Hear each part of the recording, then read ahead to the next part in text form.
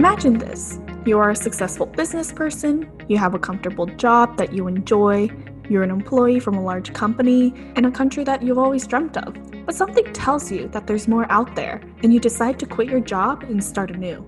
This is a scenario that you only hear of in news articles and movies, so how do you make this dream come true? In this episode, we will tell all by revealing the story of Suman Kanaganti. I'm your host, Sabrina Lay, and welcome to episode 3 of Inspired by Immigrants.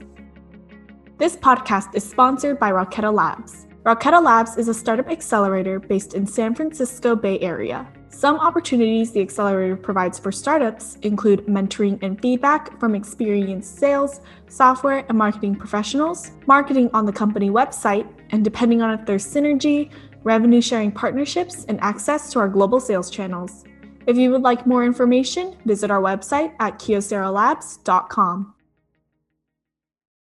Starting a new business is hard. Starting a new business after moving to America from your home country and giving up on a comfortable job and visa sponsorship is even harder. But that's exactly what Suman did when kickstarting his entrepreneurial dream. Suman Kanaganti, born and raised in a small university town in southern India, migrated to the U.S. in 2002 to pursue his master's in robotics at the University of Missouri-Columbia. Passionate about science and technology ever since he was a kid, his journey has been in pursuit of emerging technology and innovation. He was an avid proponent of the Linux open source community in the early days and built technologies such as robotics in the automotive space, auto-scaling compute before AWS existed, mobile streaming services before 4G networks, and consumer-facing applications like TurboTax and fintech innovations such as smart wallets before Google Wallet even existed. His current startup, Personal AI, formerly known as Human AI Labs, is a startup using neuroscience, AI, and blockchain to build a technology for solving the problem of memory retention and recall. Rather than focusing on fixing the brain, Personal AI is building a literal personal AI for every individual to expand the potential of their biological memory, to forget less and recall more. You can learn more about Suman's startup at personal.ai.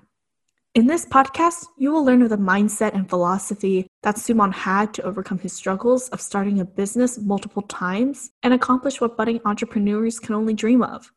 With that, let's get this interview started. Suman, why don't you tell us a little bit about who you are and what you do? Hi there, Jacob. Thanks.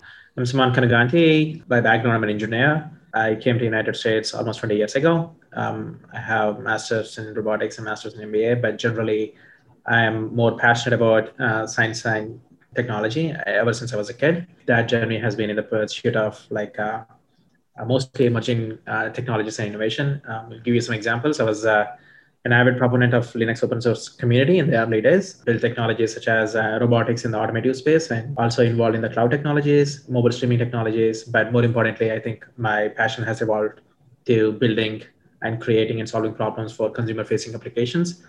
Started with TurboTax and FinTech and moved on to Ira, which was my previous startup, solving for blind people. And right now, Human AI Labs, which is solving for memory retention and recall.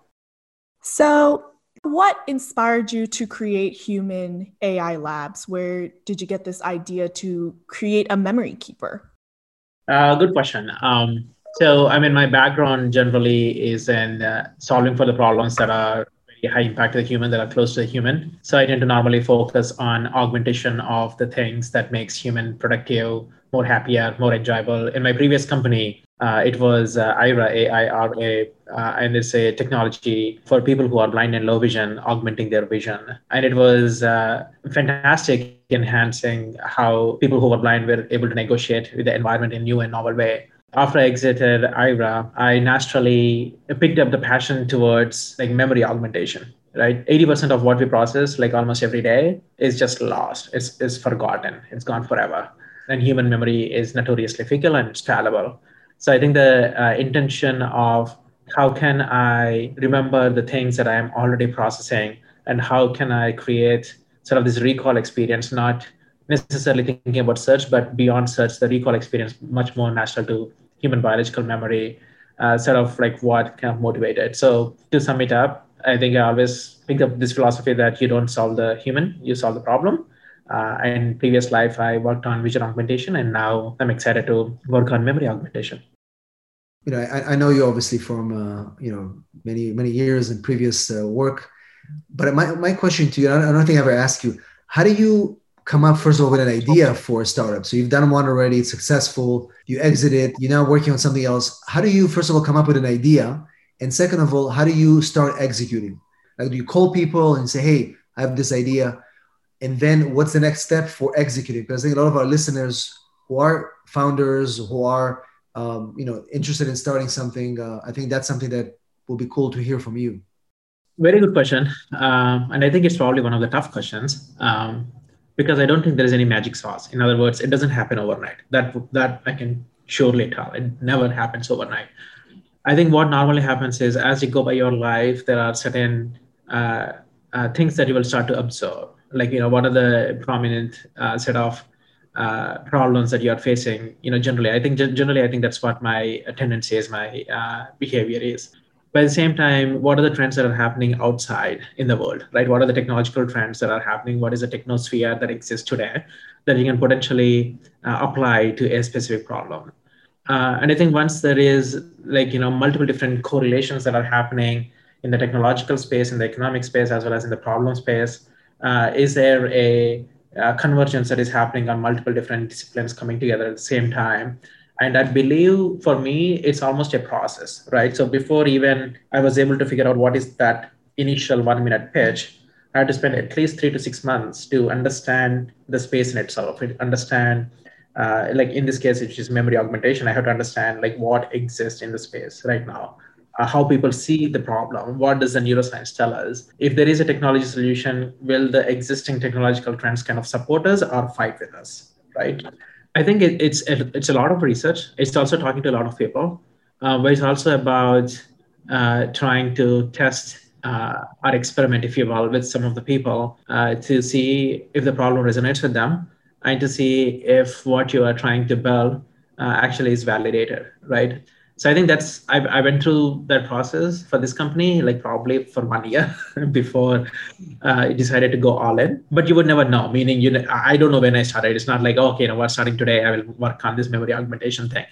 But I do know when I made the decision saying that I'm going to go all in into this one, which was around like in September of 2019, and the company started in February 2020.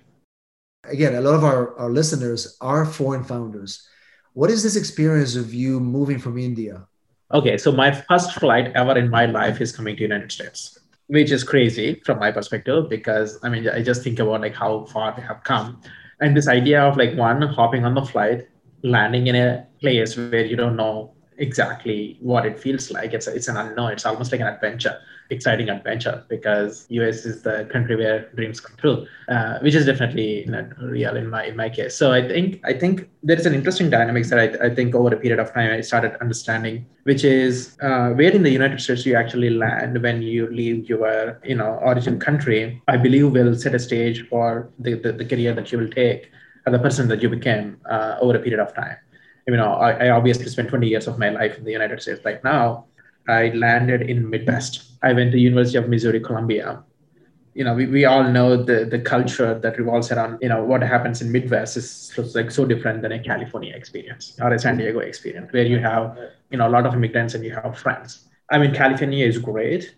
Me going into Midwest exposed or put you in such a vulnerable position to be able to embrace the culture that you are not used to. I kind of learned the new and old ways of doing it. And my first Thanksgiving was the first time I came to the United States in 2002. And my professor invited me over there.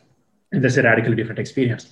So I guess what the reason I'm telling you that story is I think every person's situation coming to US or any other country would probably vary. But I think for the fact that you made a choice to go do something, you got to embrace what the environment and what the atmosphere has to offer to you. And can you belong in there rather than fighting the norms of what it is. And I tell the same thing to my friends, like when somebody is going to visit India, all I say is just don't fight it, just embrace it. Like, while you are there, enjoy what it has to offer to you, because things are going to be different. it's also a cultural experience, right? Like if you land in New York and you live in the East Coast, your first Exactly. impression of the US is different than landing in Kansas. Yeah, and sometimes I think, oh dear, if I were to, landed in New York or landed in Silicon Valley, I would have started my entrepreneurial journey faster. But you never know. I mean, just thinking about the alternate journey line of your life, of where you would probably land, I think is probably rather a waste of time, but rather thinking about how can you build in the past experiences to only prospect the future is how I would want to think about it. So like your cultural background coming from India, did that help or affect, your experience at all moving to Missouri? What was it like, networking with people, making connections given your background? There was definitely some experiences. There are definitely some experiences that were not welcoming at all. But there are a lot more experiences that are so welcoming that outweighs some of the bad experiences that you have. In terms of the culture, I tend to think like, again, the past experiences will help. The attitude that you gather while you are growing up, I was in India, which is a small village, small town, I think will likely help in it, putting together a different perspective. Resilience is something that you develop over a period of time. For the fact that you took that bold step of coming from like a small town in India to United States, for your first flight, there is some inherent or intrinsic resilience that you're starting to adopt. And I think over a period of time that only strengthens. So the variations, the risks that are involved in an entrepreneurial journey, dealing with different personalities, dealing with different attitudes, different backgrounds, I think would rather be a little bit more, adaptive. I don't know, but it's also very subjective, right? In other words, like people who grew up in one place would also have some of those skills, but I would want to basically err on the side on it happened for a reason, that I ended up growing up in India and coming to US and doing these things. People always think about like, are people like judging me because I'm Indian and, you are raising money and going to Washington, DC and, sitting down with a group of Americans. I don't want to be in a position where people are like thinking about that judging me, right? I want to just focus on the things that I'm good at and then make progress towards the direction where I would want to head to. And eventually the environment and the surroundings will start to respect you if you start to respect, what it has to offer. Those are the things you kind of, when you look back at it, you realize how much of an impact it has on you, right? And Suman, how would you say some of these early experiences as an immigrant helped you become a better leader, somebody who hires people, somebody who leads, and it's your second startup. How do you see that as opposed to maybe somebody who's not an immigrant? It's a very tough question. Let's see if I can articulate maybe some perspectives. I'm asking because in your previous company, you were a CEO at some point, then somebody else stepped in just because you were growing, you were getting finances. And it doesn't have to be a negative judgment. I'm just saying that different styles of leadership because of, you're different people. So I'm sure like based on like where you grow up and what kind of culture that you surrounded yourself with, there are some attributes that you develop over a period of time. But when it comes down to entrepreneurship, there is a ecosystem of like learning experience that you had to do within being an entrepreneur itself, right?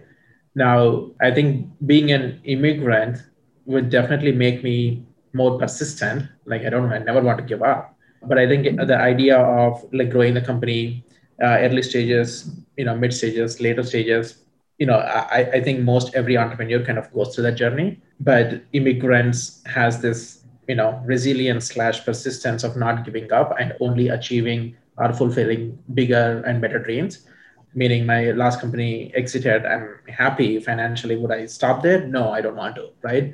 And this idea that you are going and prospecting your next big thing and you never stop, I think that is something has to associate with the dream of an immigrant coming to United States or to any other country, I tend to think. We wanted to talk about in this podcast is where's your passion coming from? Like, how did you start that passion for entrepreneurship? Because obviously it's not your first venture, but you came from being an employee for a large company into starting your own business, leaving a comfortable zone, which I know it's not like you're a 20-year-old who just finished college, like whatever, life is open. I'll take a gamble. You left a very good career. You had a visa sponsorship So you took like a triple risk and you said, I'm going to become an entrepreneur. So I'm trying to understand how is that fueling? First of all, thanks for reminding me that I'm old.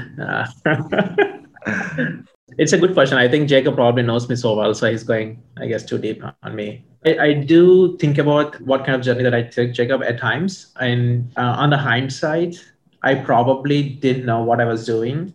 It's called entrepreneurship.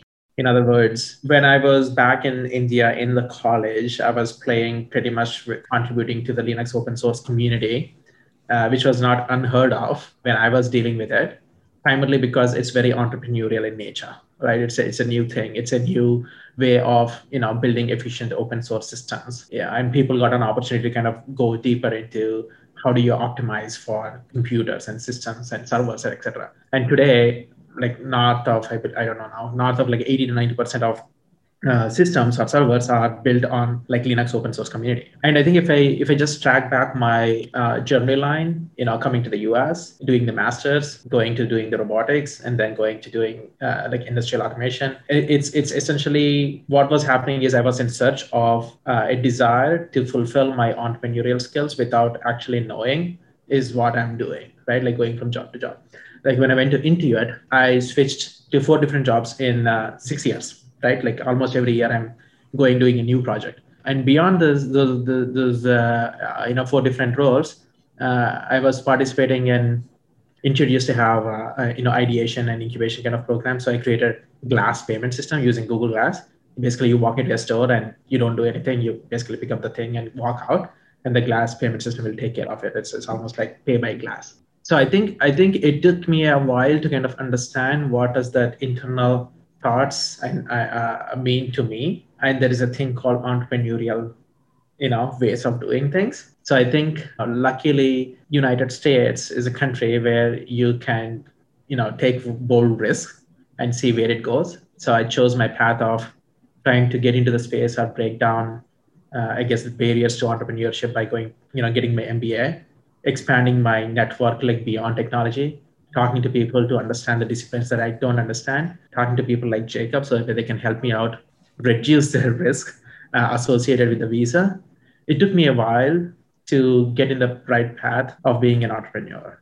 And my first startup failed. It was a smart wallet, which we shut down within 12 months. And then that created an experience for me, a learning experience for me to start Ira, which was my previous company. And that's why. So, yeah. The passion was always there. Yeah. Passion was always there. And I do believe that if you're a true entrepreneur, even if you start on the other side, well, like being an employee or being somebody part of a big system, eventually it's going to show its course. And even if you work for a company, if you're entrepreneurial and create little systems within the company. I don't even know like how many things that I created and people still remember me, not of my job, but people remember me of the things that I created that are still like in existence. Right. Even here, this podcast, right, Sabrina, you're in charge of this big, this new venture within a huge company like Kyocera, which still is like, it was an idea that you took charge. And I think it's cool to see that people who listen to this podcast, even if you work for a big company, you can still make a difference by doing something within the company locally to make a difference because it's your thing. You're the one who's per charge. Yes. Absolutely. The podcast or the charity program we're doing, you know what I mean? So many things you can do. I think for me, the biggest worry would be like, am I pursuing the right thing? If it's not the right thing, did I waste my time? Did I waste my team's time? You know what I mean? So, but I think, with AI, it's such a controversial space. It's crazy. Yeah. Because I feel like since AI and machine learning, there's the biggest buzzwords in the tech industry right now. And given the popularity of the fields, there's, controversy that artificial intelligence is taking over the world. We're creating technology that could surpass human capabilities. So how do you respond to critics that have these type of claims? I think generally any technology or any new technology that is new, like people tend to often misuse or it is trying to find the perfect use cases. Like if you think about internet in the early stages, it was all about websites. Porn industry is a big one. Not like it is a misuse, but you always find this first application which may not be entirely what people think is needed or for this particular tech. Other example is blockchain. Like when you think about blockchain, initial use cases for the Bitcoin was all about like drugs and exchange of weapons, and that's something people would immediately not latch onto. So I think even with the AI, I think what it could do, when it's in the hands of people, scientists, bad behaviors, if you will, they would want to test the limits of the technology, and it may be sometimes intentional, sometimes unintentional.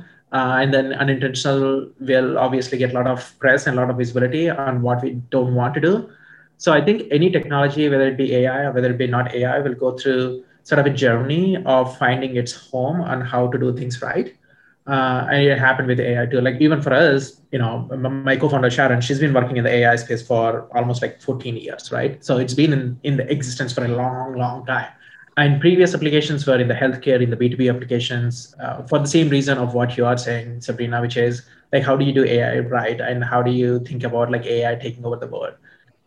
When we apply AI to a human problem that is more relatable, in this case, which is memory retention and recall, it's almost acting merely as a tool as an extension of a human being, rather than thinking about, oh, this magical AI, it's a separate embodiment that has all the knowledge of the world that is going to take over, what we are up to. I think every tech will go through a journey of ups and downs, but I think we all humans come together and figure out what exactly are the use cases that we want to deploy AI for. For us, it's exciting because AI in the consumer space has never been heard of.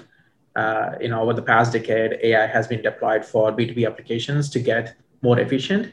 But this idea of creating new recall experiences is pretty magical. Think about like Google search when the internet initially started, like people were having tough time to figure out which website to go to. And the idea of the search engines were super magical. And this idea of like using AI as a technology, as a tool to like augment yourself, recall your memories, I tend to think is magical. So it depends on the people who are building. It depends on the principles. It depends on what your brand principles are, who are the people backing you. I think there a lot goes in it.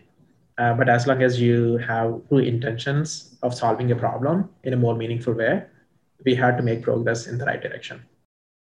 If you can tell us about one challenge that you experienced in this whole journey of yours, what was it and how did you overcome it? And a quick tip for any entrepreneur immigrant who is listening to this podcast, what is the one thing you would give them moving forward?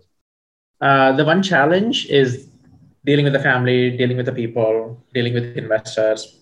And it does get stressful. And I think it all leads to sometimes loneliness as well. But the good news is, I think, there are many and many startups. Lately, there are a lot of communities as well that are coming up to kind of help the founders and, talk to like-minded people. With my previous company, which was like 6 years ago, I didn't have like too many of those opportunities. So I think that's probably like one of the most challenging thing, which is like dealing with the unknowns. But I think that's what gives you energy as well at the same time. Otherwise, you are not an entrepreneur. And in regards to one thing that I would always remember is be grounded, because one of the things that happens is, you get incremental success over a period of time. You go from seed to Series A to Series B and start making money from 1 million to 10 million to 20 million in revenue. And sometimes your fundamental core principles may be diluted because of the success. So I always constantly like remind myself it's very important to be grounded and to be true to who you are, what no matter whatever is happening, whether it be success or failure. I kind of mentioned a couple of times resiliency, meaning can you manage ups and downs? Can you stay cool when there is like huge success that is going on? At the same time, can you deal with PR crisis that is happening in a more graceful manner, right? So being able to control those emotions and be resilient to too many spikes and changes is part of the journey. I think those are the two things that I can say. Excellent. This is great advice. Is there anything that, looking back at the struggles, the challenges, your accomplishments that you faced, is there anything that you wish you would have known before doing so? Are you kidding me? Like millions of them. Your top three. Oh dear. Let's see. I mean, I wish I would have had a better idea of how to grow a team from 10 to 50 and 50 to 500 ahead of the time. Because what happens is capital efficiency in a startup becomes super important. But I think as a first-time entrepreneur, when you're raising a bunch of money, you don't think about capital efficiency. You just think about getting to that ultimate vision, ultimate goal. So you may not be making like right choices in terms of the ROI and the spend that is happening. That's like an interesting one.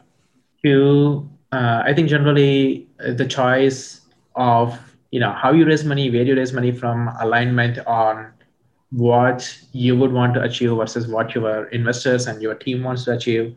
But generally spending a little bit more time on aligning and establishing like base fundamental principles and sticking to them and using them as a lever or mechanism to operate the company, I think will become super important.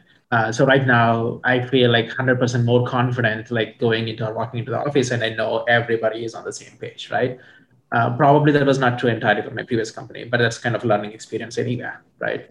So I think those are some of the examples that I can think about. But almost every day I think about, I should do this particular thing differently because I have a previous example or previous data point on what not to do or what the results might be. And even simply negotiating terms, right? Like negotiating terms for the first time is new. So now you have an understanding of it. You can learn a lot of these things, but practicality and it's definitely, I guess, something that humans we evolved to remembering and putting it in practice. Yeah, absolutely. Thank you so much, Suman, for your time. Thank you to Jacob for helping me out. As you can see, starting your own business is not easy, but things that give you purpose and fulfill your dreams were not meant to be easy. We are all embarking on our own journey and have our own definitions of success, whether that means getting your first round of seed funding or getting another $10 million in revenue. No matter what, it's always important to remember where you started, be true to who you are, and most importantly, be the best version of yourself that you can be. I'm Sabrina Lay, and thank you to all of you listeners for tuning in, and I will see you in the next episode.